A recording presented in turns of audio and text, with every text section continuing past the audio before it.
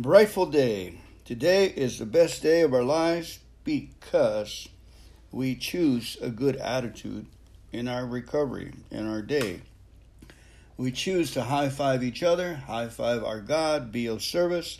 Let's go ahead and open it up with the moment of silence, followed by the serenity prayer, please. God, grant me the serenity to accept the things I cannot change, the courage to change the things I can, and the wisdom to know the difference.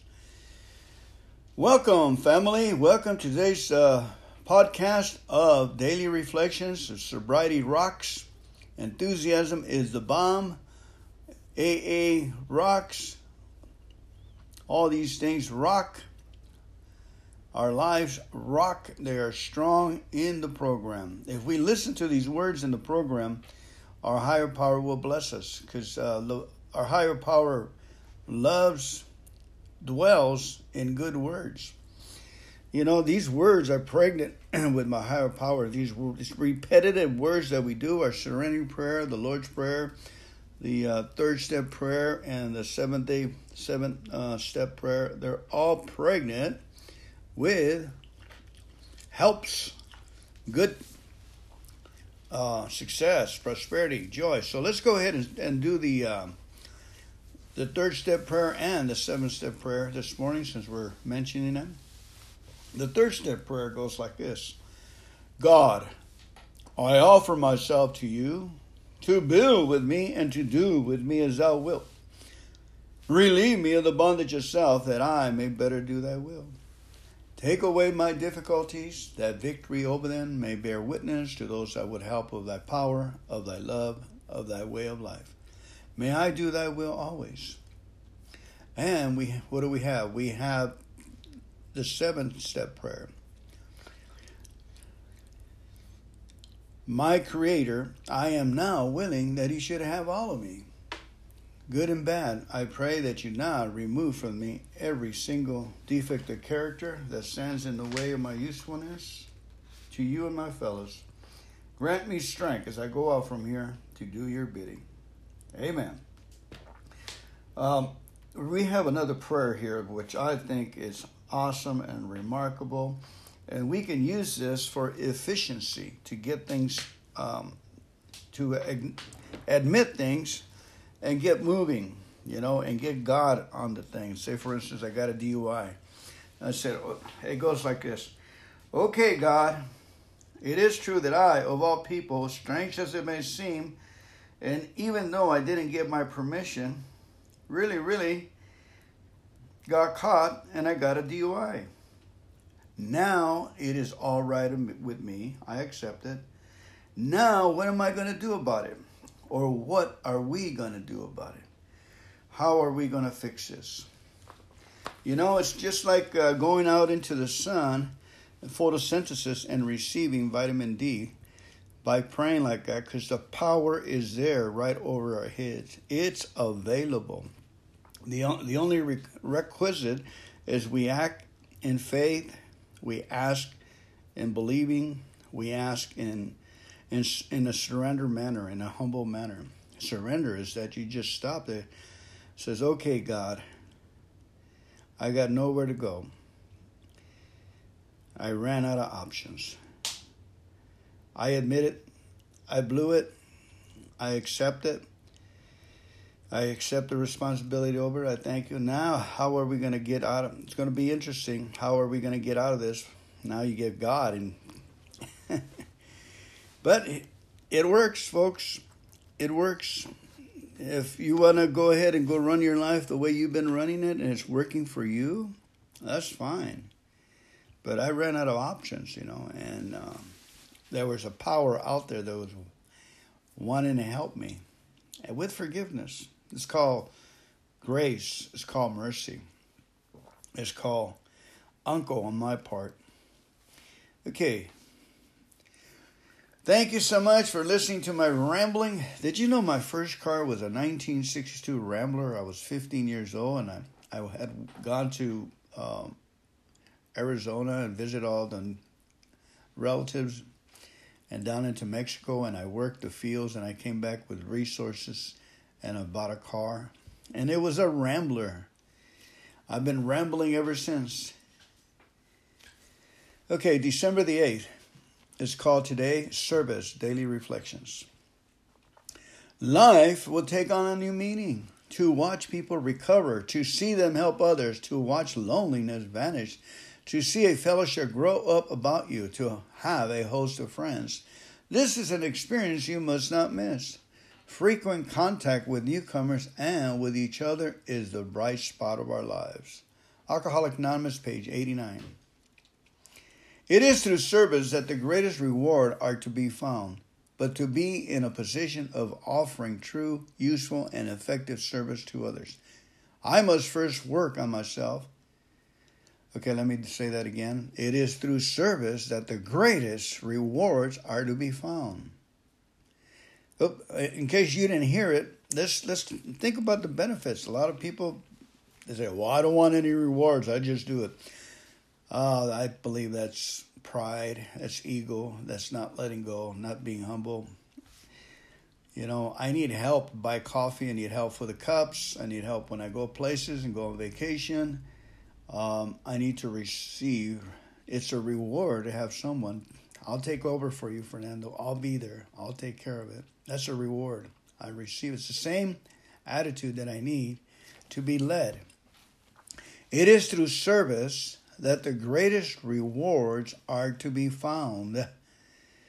But to be in a position of offering true, useful, and effective service to others, true, useful, and effective service to others, I must first work on myself. I knew there was a catch. This means that I have to abandon myself to God, admit my faults to God, clear away the wreckage of my past. Work on myself has taught me how to find the necessary peace and serenity to successful merge, inspiration, and experience. I have learned how to be, in the truest sense, an open channel of sobriety. Okay, you know, my training was on-hands training. You know, I was working to be a journeyman, but it was training on the job with pay. So as I worked on myself, I got busy cleaning and serving and being of service and helping the newcomers, being their friend. That was all 12-step work right away. What do they call that? Intern? You got your journeyman status, everyone. We're continually learning, open-minded. Okay, moving right along, let's go ahead and read the 24-hour little book for today, December the 8th. The length of time of our sobriety is not as important as it is quality. A person who has been in AA for a number of years may not be in as good mental condition as a person who has only been in a few months. It is a great satisfaction to have been an AA member for a long time, and we often mention it. It may sometimes help the newer members because they may say to themselves, if they can do it, I can do it. And yet the older members must realize that as long as they live, they are only one drink away from a drunk. What is the quality of my sobriety? Meditation for the day. And greater work than this shall I do. Greater works than this shall you do. We can do greater works when we have more experience of a new way of life. We can have all the power we need from the unseen God. We can have His grace, His Spirit to make us effective as we go along each day.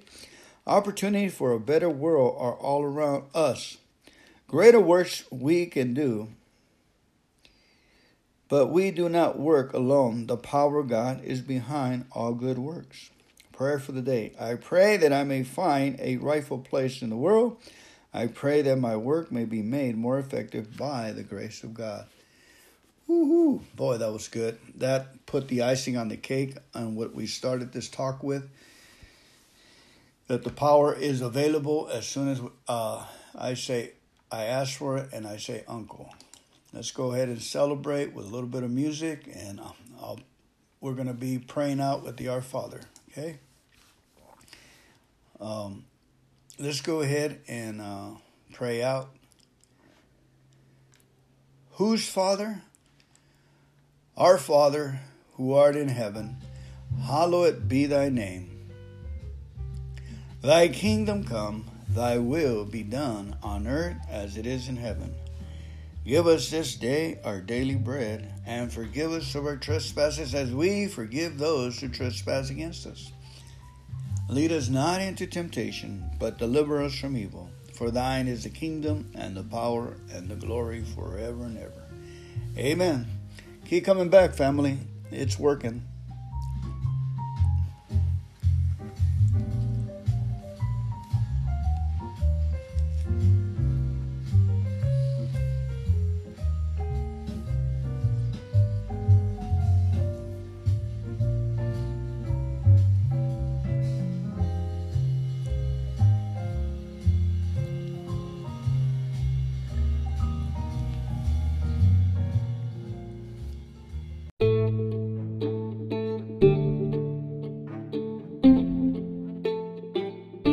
A story from Chicken Soup for the Recovering Soul.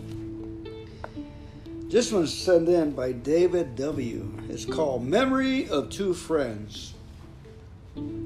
Hidden in an attic or buried at the back of a closet or tucked away in a cluttered corner of a garage, somewhere we have a box of mementos, pieces of memory saved to preserve time gone by.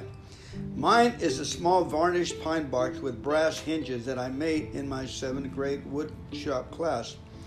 I have a lifetime of childhood memories carefully stored there.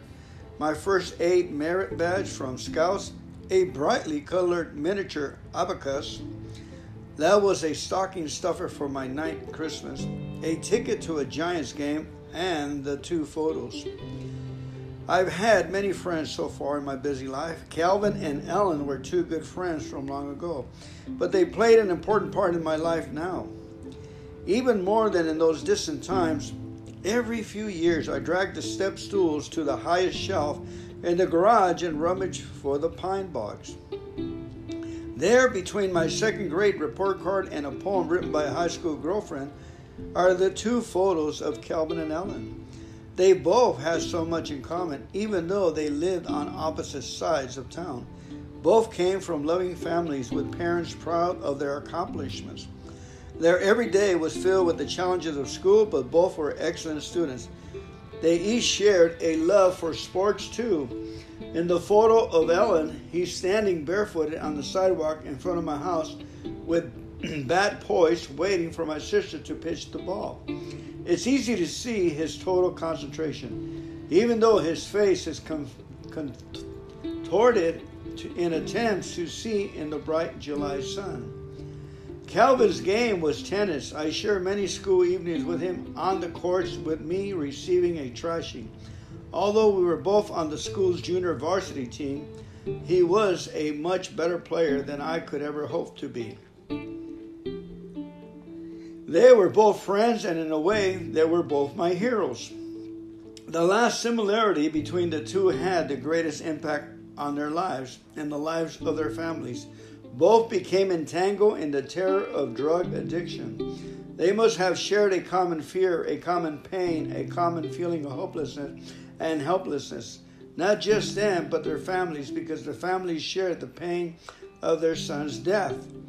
My friend Alan died of a heroin overdose at 12 years old. Calvin never saw his 20th birthday. Neither would ever experience the satisfaction of looking into the eyes of their new bride, or the nervousness of holding the first baby in the delivery room, or their son's game winning double, their daughter's practice role in a dance recital. So periodically I bring out the box, dust off the 2 photos, and I hope that somehow I learned the magic formula needed to prevent history from repeating itself with the 2 children that mean everything to me. I know it takes more than love, but I'm not sure I know the answer. But then Calvin and Ellen's parents have asked the same question many times. For those of us left, we can only hope that we can make a difference. David R. Wilkins. Woohoo! Great. And preventive maintenance, folks. Being kind and enthusiastic with everyone. All right, our next story is called The Grace of God Shows, and it's sent in by Stuart B.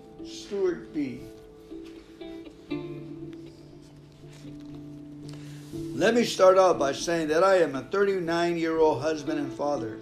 My wife and I have been married for almost 12 years, and I have always been considered strange or outrageous. My sense of humor is different, and my reactions to life even tend toward the extremes.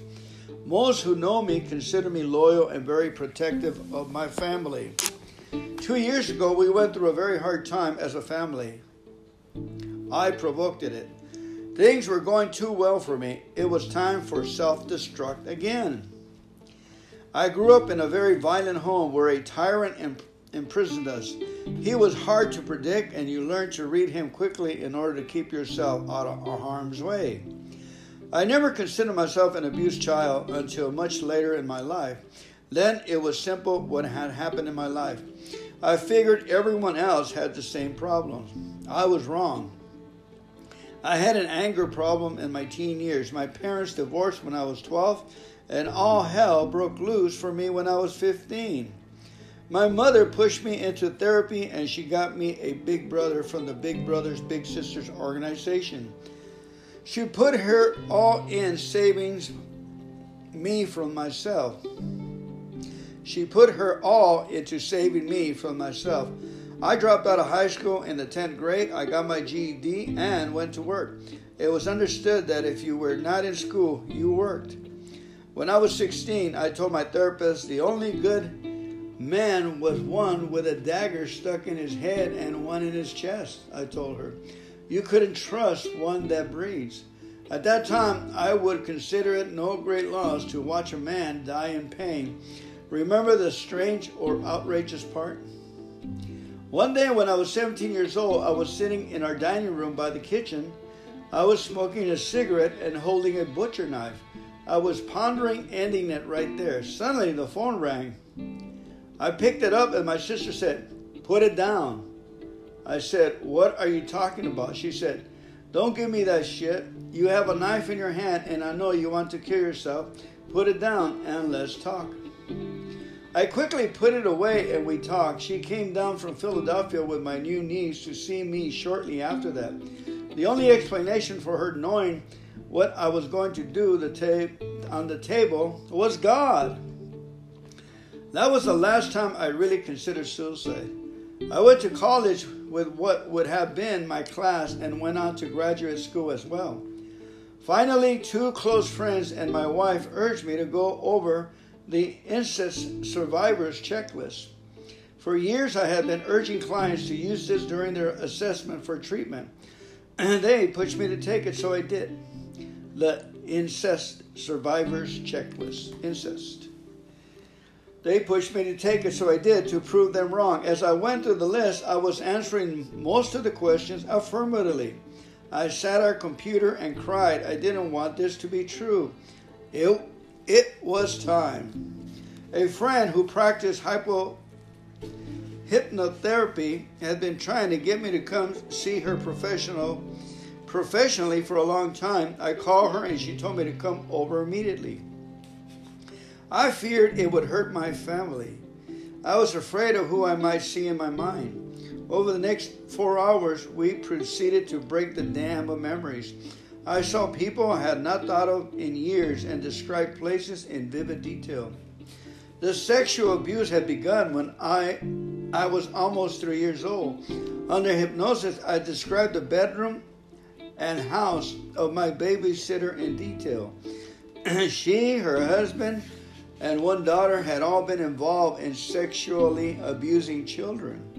As I continued the process of acknowledging my past, I would confirm places and people with my sister, who is older by almost 4 years. She identified people I could not remember names for.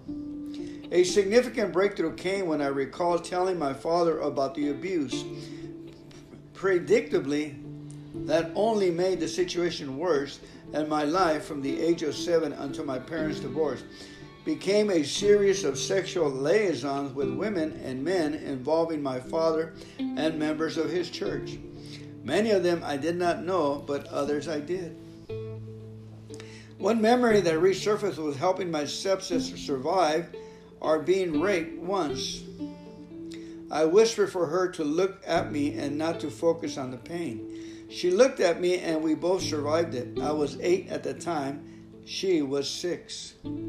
As my past began to unravel, there were times I wanted to deny it, but everywhere I turned, my memories were being confirmed for me. The history fell in missing pieces from my life. I was remembering things in detail. I truly was a survivor of child prostitution and pornography. My sexual molestation explains so much. My extreme reactions to threats toward my family or me, and my tendency to sexualize everything. It explains why I think the way I do and why I struggle so with my relationship with men. I am not alone as a male survivor, but I am finding that I might be one of every few men who have kept their faith in God and are still led by this grounding. If it were not for the faith that my mother gave us, I would have given up. Even with my background as a professional, I was as unprepared for these revelations as any other survivor is. But my life has started to make sense. Throughout this journey, my wife has been instrumental in my being able to overcome the episodes of self-destruction. She refuses to let me go. She refuses to let me ruin our marriage. She has been my biggest advocate, and I watch her in amazement. She has shown me grace and mercy in a time when those attributes are in very short supply. In a time of disposable marriages and people, my wife has gone against the mainstream. She is truly an angel from God. That was from Stuart B. Wow, what a story, huh? What a story. Boggles imagination what people are dealing with out there. Any of us can be affected with that. Okay. To do the work of angels. I think I read this before. The fear of death is considered by many folks to be the worst fear of all. And this one is sent in by...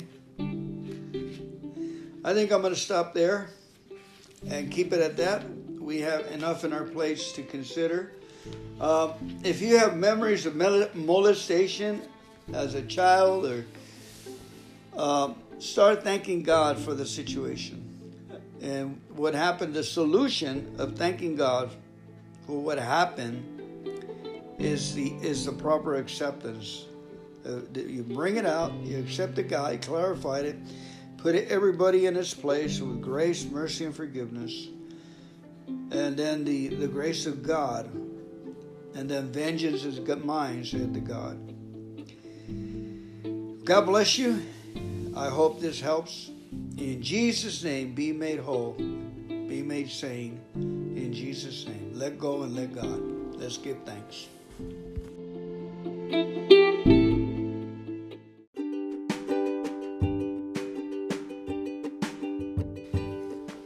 By my Spirit, saith the Lord, man is apparent to think that once in time only was God's miracle working power in action.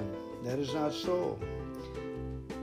Wherever man trusts wholly in the Lord and leaves to him the choosing of every day and hour, then there is a miracle to be made by his power and being manifested marvelously today as there ever was on the earth, as it ever will be set. It has set the apostles free to work more enthusiastically the wonders of miracles and healings. Trusting in the Lord, having a boundless faith in Him and working through you, and you will you will give Him all the glory. And often say to yourself, to make miracles come to pass, say, not by might, nor by power, but by the Spirit of the Lord, says the Lord, and me. We dwell much in thought upon all that the Lord has accomplished on earth through people and through ourselves, and we say, He is our Lord, our friend, who could accomplish this now in our lives. He is our Lord and our friend, who could accomplish this task right now in and through our lives. We apply these miracle words to our present day needs, and we know that His help and salvation are true. The Lord works through us. He is our Lord and our friend, not by might nor by power, but by the Spirit of the Lord. Amen. We always claim God's promises. We know they are true, and we both agree and pray in unison. When we agree together in the name of the Lord, united in bond and by Spirit, the Lord is there. Not only when we need something great for Him to do, and we need to hear the Lord's voice, we pray in unison, we surrender, and God shows up. His magnificent power and demonstrations to display are beyond wonder. We think this means power in the right application is the lesson, power that unites us and keeps us in love to do more of the Lord's work. May the Lord say about us in Matthew 25:21, well done, good and faithful servant, enter into the joy of the Lord. And that is a minute by minute, hour by hour availability for us. We say, Lord, I am in Christ. I'm good, and faithful is He that is in me. Let me enter into your joy, the joy of the Lord that Jesus paid for. Amen. These words are to be whispered in the ears of many whom the world will pass by unrecognized, encouraging others, giving them hope and faith.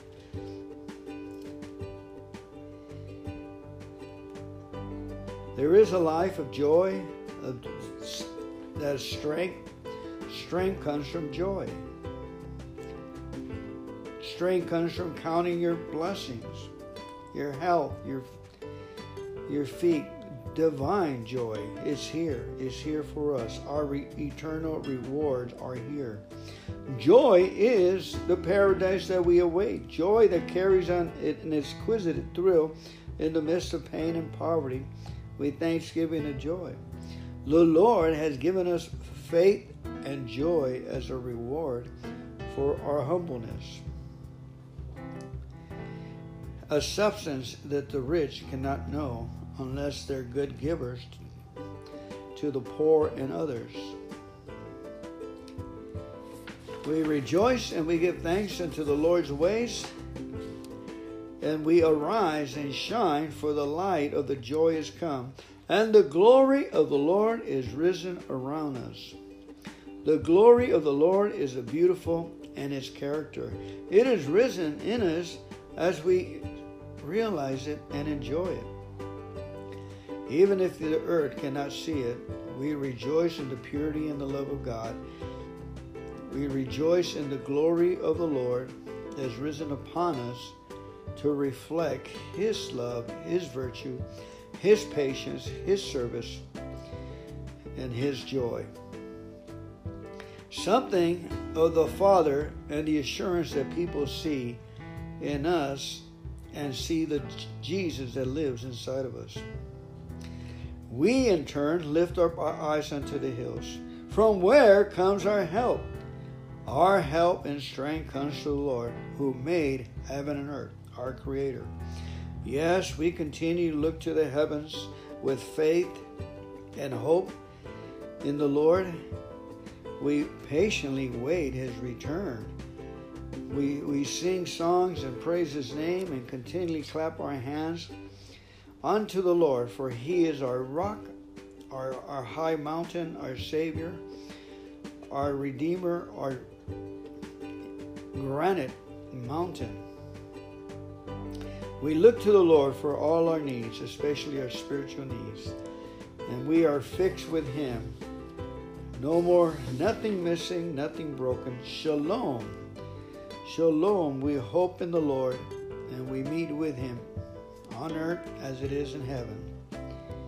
It is a delight to be face to face with the Creator of the earth, who says, I love you with an everlasting love. I will never leave you nor forsake you. You are mine, says the Lord. Hallelujah. So we rejoice in the good that has come, and we're thankful. We sing songs and worship and melodies, singing unto the Lord in tongues, in humming, in connecting and rejoicing to the Lord, giving thanks unto His holy name. King of kings and Lord of lords, we rejoice and thank you, Father. Thank you that you stand at the door and you knock in our hearts, and we say, yes, Lord, yes. And be it unto according to your riches and glory. Be it unto us according to thy great love. In Jesus' name, amen.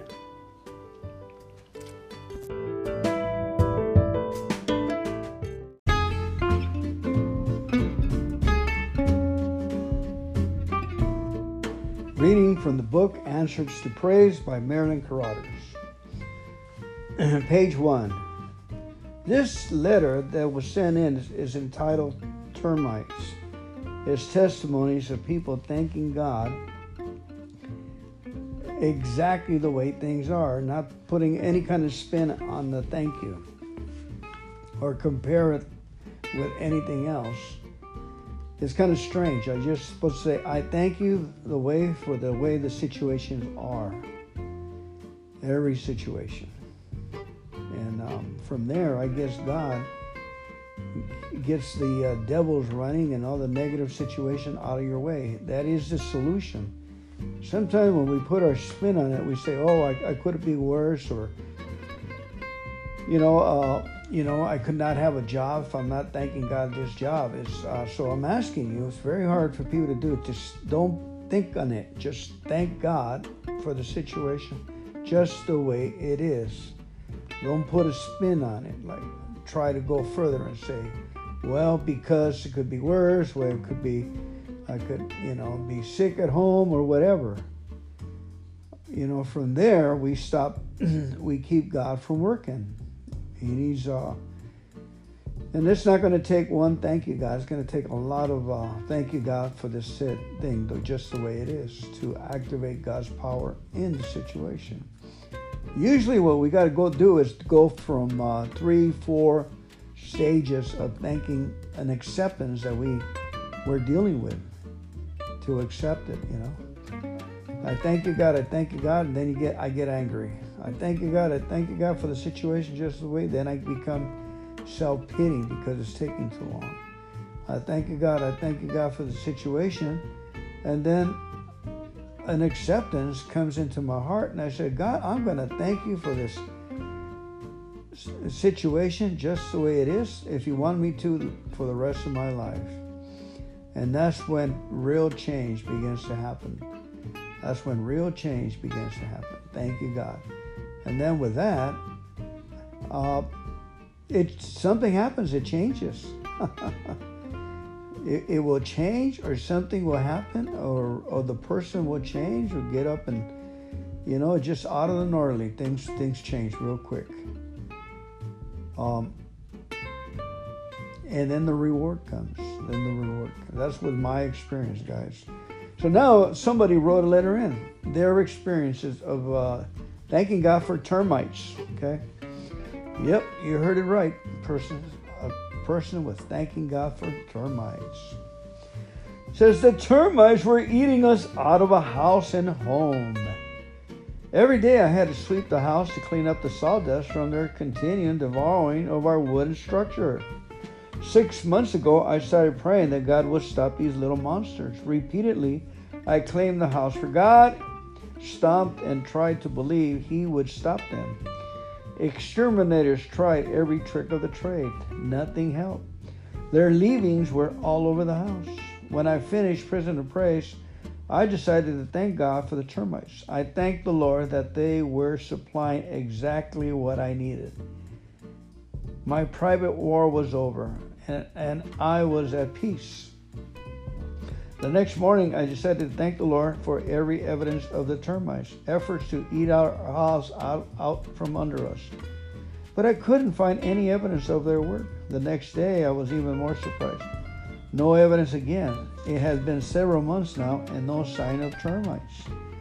I wouldn't have believed it if anyone had told me this story, but I know you will. I'm really quite a sane, ordinary housewife. But God used a simple lesson to teach me something wonderful. I thank God for many things now, and other termites are fading out of my life. My comments. Little termites eat away inside many people. They may be small, but they gradually destroy peace of mind. You do not have to put up with their persistent efforts to destroy the peace Jesus gives you. Peace be within the walls, and prosperity within thy palaces. Psalms 122, verse 7. Our next letter is called 4-year-old Praying for Mother's Healing. When I learned I was expecting my fourth child, I was exasperated. Many years had passed since the birth of our third child. I was too old to be expecting again, and I resented this unexpected intrusion in my life. The baby was born with no complications. Mother and child were healthy. I heard you speak, Pastor. I'm praising the Lord for everything and committed myself to praising God continually with a weak faith but a strong determination. I praise the Lord for our new child. However, a few months later, I was aware that something serious was happening to my arms. An examination revealed white-like cancer growth in the muscles. In a series of operations, doctor cut away part of my arm muscles. By the time our baby was 4 years old, I had lost the use of my arms and was unable to fulfill any duties as a mother. Friends and relatives came in daily to do even the most simple tasks. My life was so filled with grief and frustration that I was helpless. I begged God to heal me, but was unable to believe His promises. Several prayer groups prayed regularly, but their prayers were not answered. One morning, our 4-year-old baby girl said to me, "Mommy, can I pray for Jesus to heal your arms?" To humor the child, I absentmindedly said, Sure, why? You can pray for me, darling." She took hold of my limp hands and prayed a simple prayer. When my hands came home for lunch, our little girl was in the kitchen playing. He said to her, was your aunt here this morning?" "No." "Was grandmother here?" "No." "Who set the table?" "Mommy did." "How could Mommy do that, dear? She isn't able." "Oh, Jesus healed her this morning." My husband ran to find me, and I greeted him with my arms lifted high over my head. "Yes, Jesus healed me. My arms are well." I praised God for my unwanted baby, and He used her, the 4-year-old, to heal me. If He had not given me this child, I might have never been healed. When I went back to the doctor for an examination, they could not find no trace of cancer, and now, months later, my arms are growing stronger every day. The pastor comments, wow. There is so much that we do not know about receiving God's healing power. God started a plan nearly 5 years ago before the actual healing, and then used the simple faith of a little girl. His ways of working may tend to frustrate us, but remember that He is God and that He loves us perfectly. He wants the same trust from us that He received from Paul in prison. He had been beaten and chained in an underground cell, but this is what happened. At midnight, Paul and Silas prayed and sang praises unto God. Acts 16:25. Okay, we have one more letter to get in. This one's called Professor's Daughter in Juvenile Home. I am a professor in a distinguished and well-known college. My wife and I have been Christians most of our lives. When our 16-year-old daughter had a severe problem, we were in total confusion over what we should do.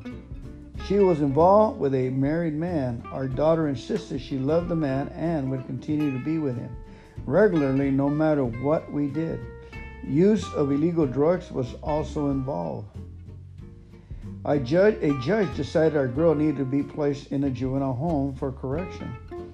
His decision and the execution of it was a devastating blow to our other children as well as to us.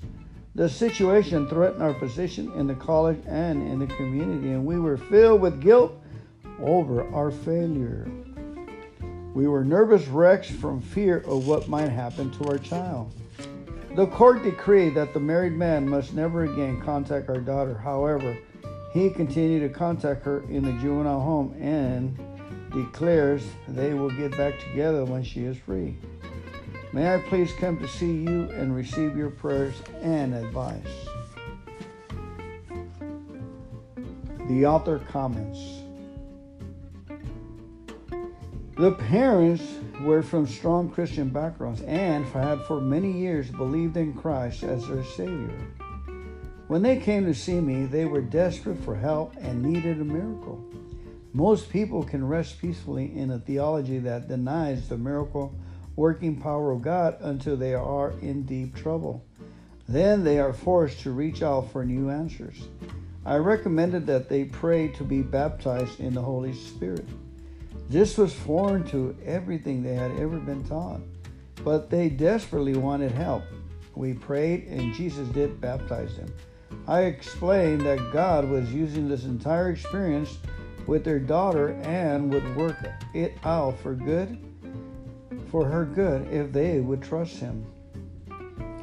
It was difficult for these parents to be thankful for their problem, but this professor of philosophy, theology, Hebrew, Greek, and German joined his wife in thanking God that their entire family had been experiencing exactly what was best for them.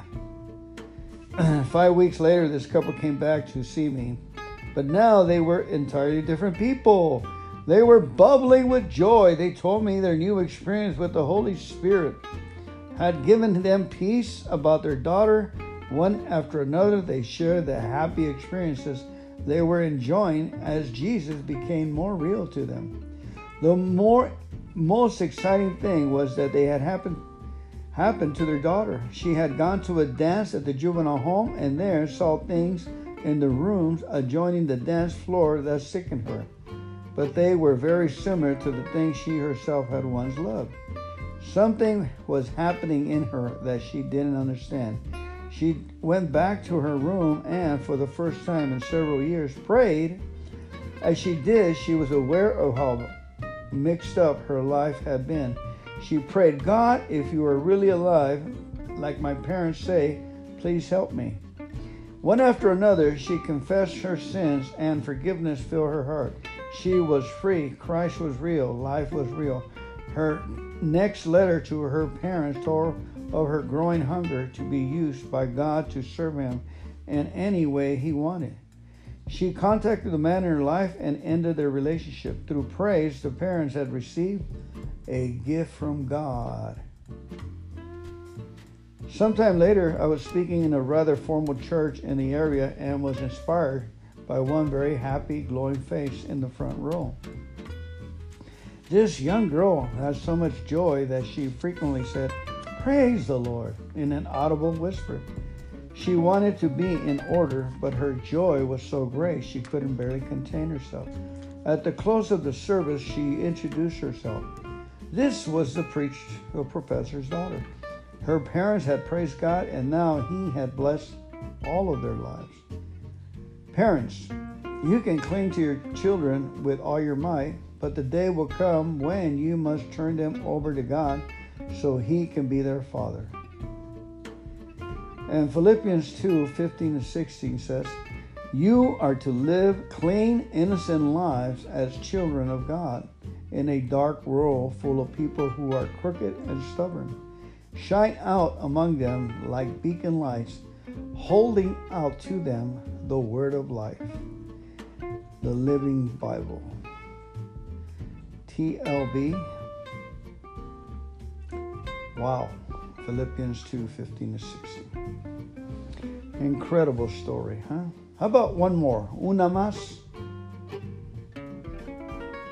This is called Lived in Hell. Mother and I lived in hell because of my alcoholic father. No, I guess we didn't live, we existed. All my life we had little food, lived in the worst shack in town, and lived in fear of what my father might do to us next. In a drunken rage, he would beat my mother and chase me through the house with a belt. I never saw him do a kind thing for mother during the first 30 years of my life. When I was 25 years old, I accepted Christ. Mother had been a Christian for many years. We started praying for my father. After 5 years of praying, we knew he was worse, no better. When I found Prison of Praise in our Christian bookstore, after Mother and I read it, we made a covenant with God to thank Him for my father exactly as he was. That very night, my father came home sober for the first time in many years. He said, I was walking down the street when a hand came down on me, on my head. I was scared because I knew it had to be God. He kept his heavy hand on me and wouldn't let go. I knew he was telling me to kneel and pray. I found a place between two buildings and knelt down. My whole life came in front of me, and I was so sick of myself. I wanted to vomit. But then the more I prayed, the happier I got. Sir, my father hasn't touched a drop since then. Mother acts like she's in heaven, and in a way she is.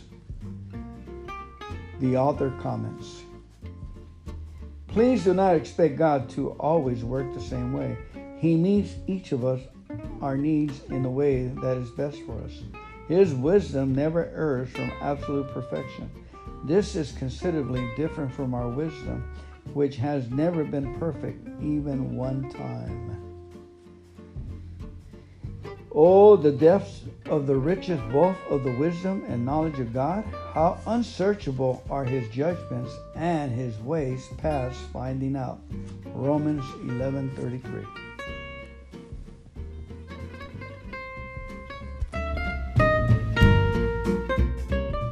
Thank you for coming in today's Zoom class of reading the big book. We're going to read it for about 10-15 minutes, please. So have your big book available. We're going to be starting with page 24 and jump around the book.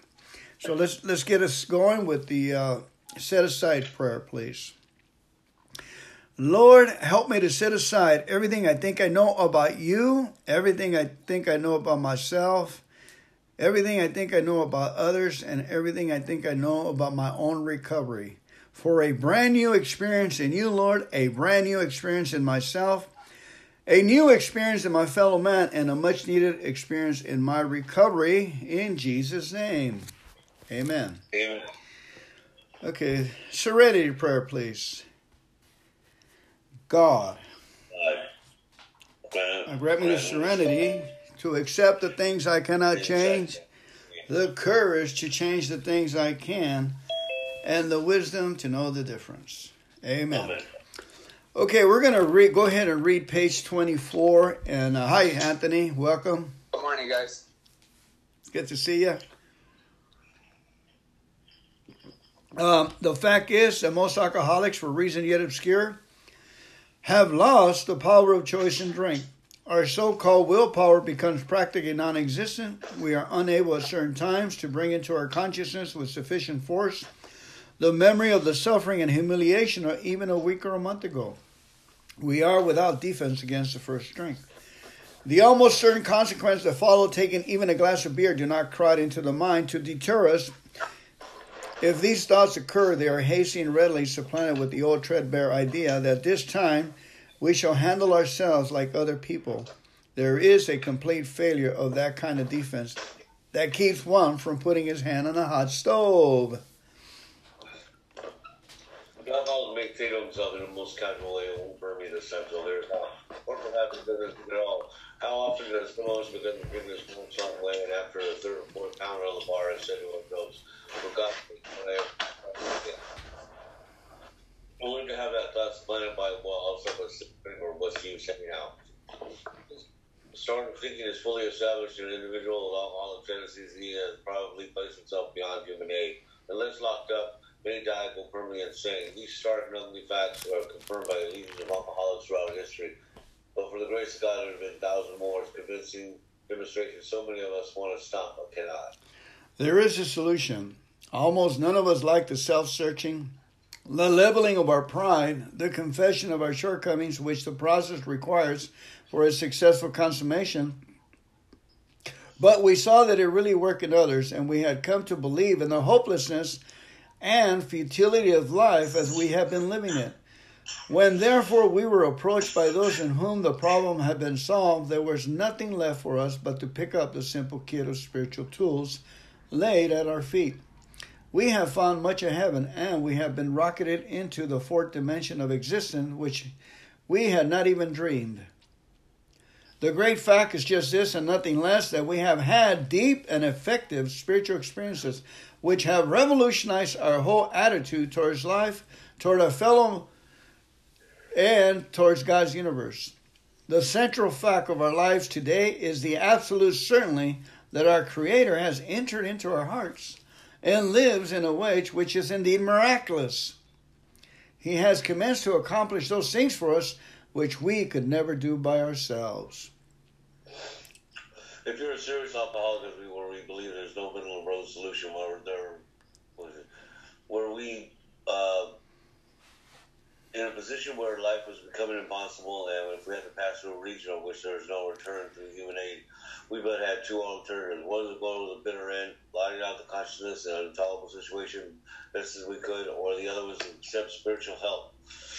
This we did because we honestly wanted to, and we're really making the effort. Okay, let's turn to page 62, please, where it says selfishness, self-centeredness, that we think is the root of our troubles, driven by 100 forms of fear, self-delusion, self-seeking, self-pity. We step on the toes of our fellows and they retaliate. Sometimes they hurt us seemingly without provocation, but we invariably find that at some time in the past we have made decisions based on self, which later place us in a position to be hurt.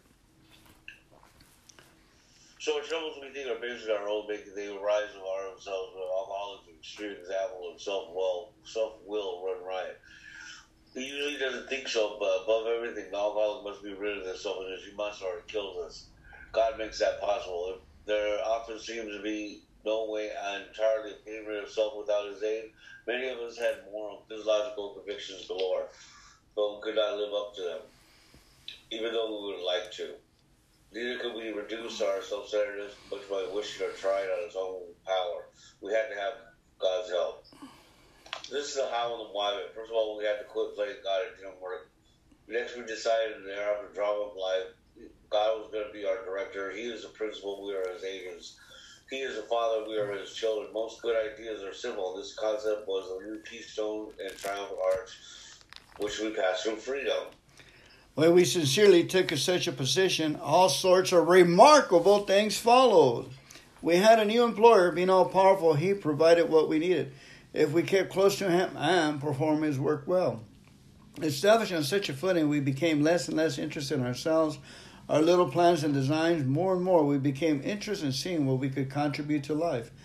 as we felt new power flow in, as we enjoyed peace of mind, as we discovered we could face life successfully, as we became conscious of His presence, we began to lose our fear of today, tomorrow, or the hereafter. We were reborn. We are now at step 3. Many of us said to our Maker, as we understood Him, God, I offer myself to Thee, to build with me and to do with me as Thou wilt.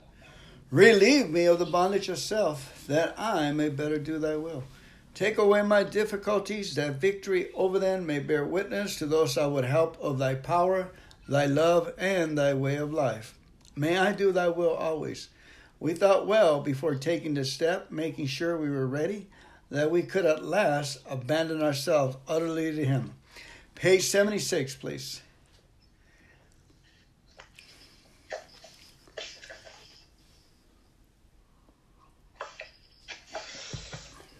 When ready, we say something like this by prayer, and I'm willing to do what we willing that You should have all of me, good or bad.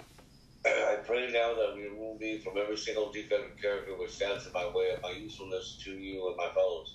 Grant me the strength so I go out there and do Your bidding. Amen. We have now completed step 7. Turn to page 86, please.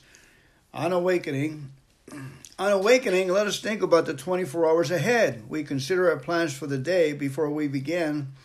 We ask God to direct our thinking, especially asking that it be divorced from self-pity, dishonest, or self-seeking motives. Under these conditions, we can employ our mental faculties with assurance, for after all, God gave us brains to use. Our thought life will be placed on a much higher plane when our thinking is cleared of wrong motives. In thinking about our day, we may face indecision. We may not be able to determine which course to take. Here we ask God for inspiration, an intuitive thought, or a decision. We relax and take it easy. We don't struggle. We are often surprised how the right answers come after we have tried this for a while. What used to be the hunch or the occasional inspiration gradually becomes a working part of the mind. Being still inexperienced and having just made conscious contact with God, it is not probable that we are going to be inspired at all times. We might pay for this presumption in all sorts of observed actions and ideas. Nevertheless, we find that our thinking will, as time passes, be more and more on the plane of inspiration. We come to rely upon it.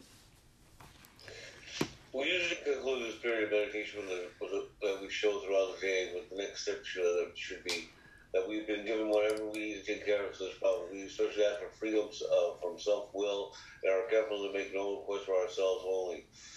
We may ask ourselves, however, if others would be helped, be careful never to pray for our own selfish ends. Many of us waste a lot of time to do that. It doesn't work. You can easily see why.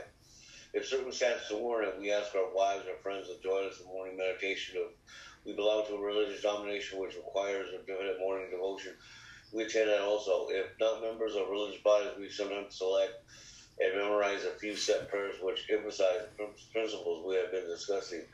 There are many helpful books also. Suggestions of these may be obtained by one's priest, minister, or rabbi. Be quick to see where religious people are right. Make use of what they have to offer. As we go through the day, we pause when agitated or doubtful and ask for the right thought or action. We constantly remind ourselves we are no longer running the show.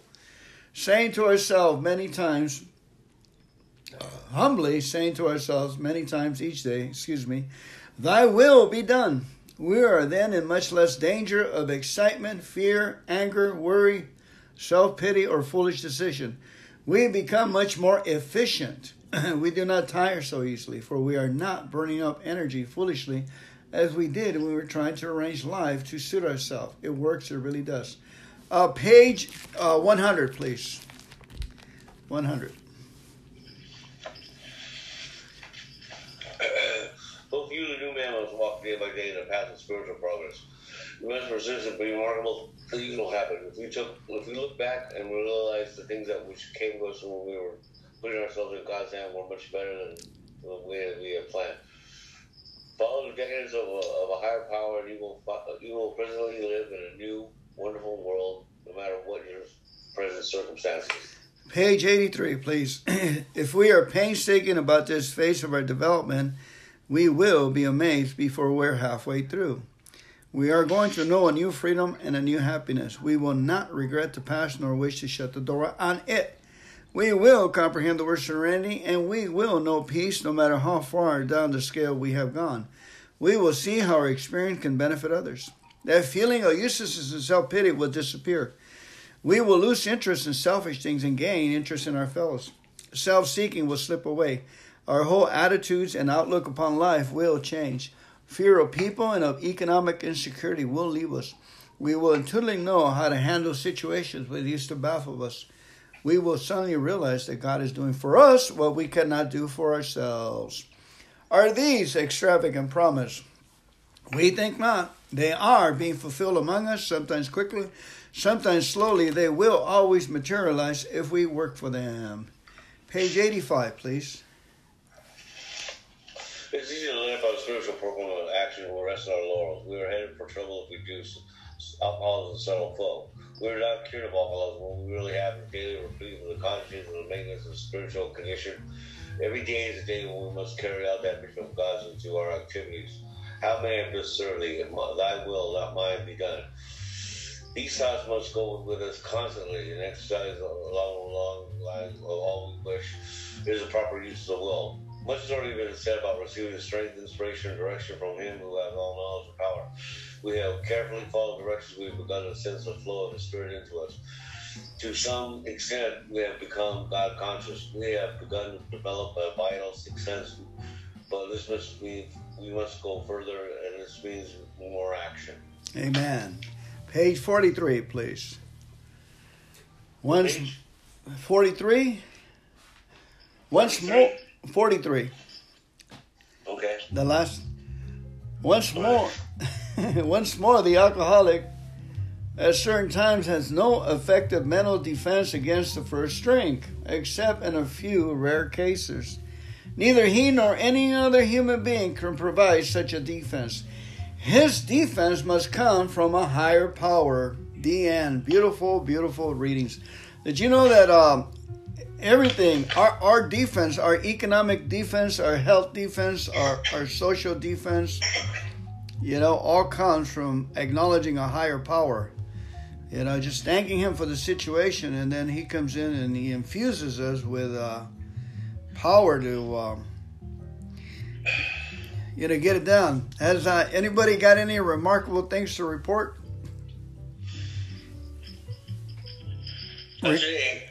Remarkable. I had one. I said, it's about doing a little job, and I heard God say, piece of cake. It's a piece of cake? Okay, as long as you say it's a piece of cake, God, then I got happy, like I already finished it. I hadn't even done it, but, it's kind of like, it's a simple thing that I've been stuck. And that's to take a stain out of the rug that I spilled my coffee in, It's been like 2 weeks I've been walking over it, and I can't seem to get going.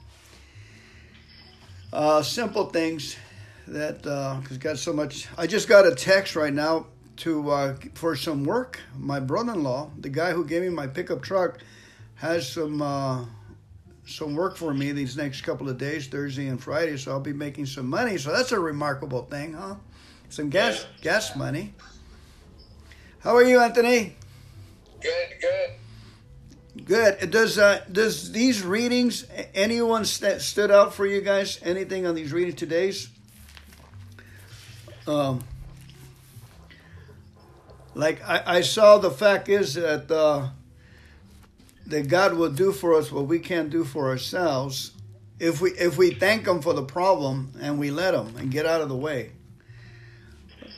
That's I think what we're doing here is we're building up a higher power consciousness that He's talking to us through our common sense more and more easily through this programming that's going into us. He's because I see myself. Do you see yourself responding with these things? Like we talked about this before. We have to go. We're actually recording this session so other new people can ponder on these. So now, have you seen yourself responding with these? Reading? Yeah. what stood out to me today, it was one of the things that always stands out to me is the more you focus on the problem increases. The more you focus on the answer increases. Right on, right on. Yeah. Isn't that amazing? And science has proven that to be true. They say that the cells or the molecules, when a human being takes a look at molecules, they animate, they become alive. It's kind of like the molecules that are inside a bottle. If I focus on the bottle of booze, the bottle's going to start talking to me, right? It'll say, I got all the answers. You don't have to go through all that work. We can feel successful now.